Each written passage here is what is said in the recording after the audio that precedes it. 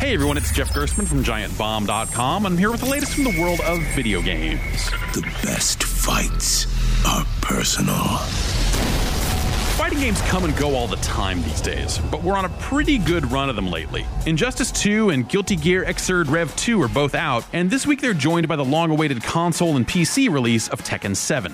Like Injustice, Tekken 7 seems to be really good about pouring on the modes so that people of any skill level can find something worth doing. The story mode is a really rewarding culmination of some of the franchise's best-known stories, like who threw who into a volcano, and which insidious corporation is behind the demon war that's currently tearing the planet apart. You know, fighting game stuff. It also has the standard suite of online and offline modes, some really good character customization, and a practice mode that could be better at showing you the ropes. Street Fighter's Akuma makes a guest appearance too, and he fits in surprisingly well. All in all, it's a pretty solid package. For more news and reviews from the world of video games, find me at GiantBomb.com.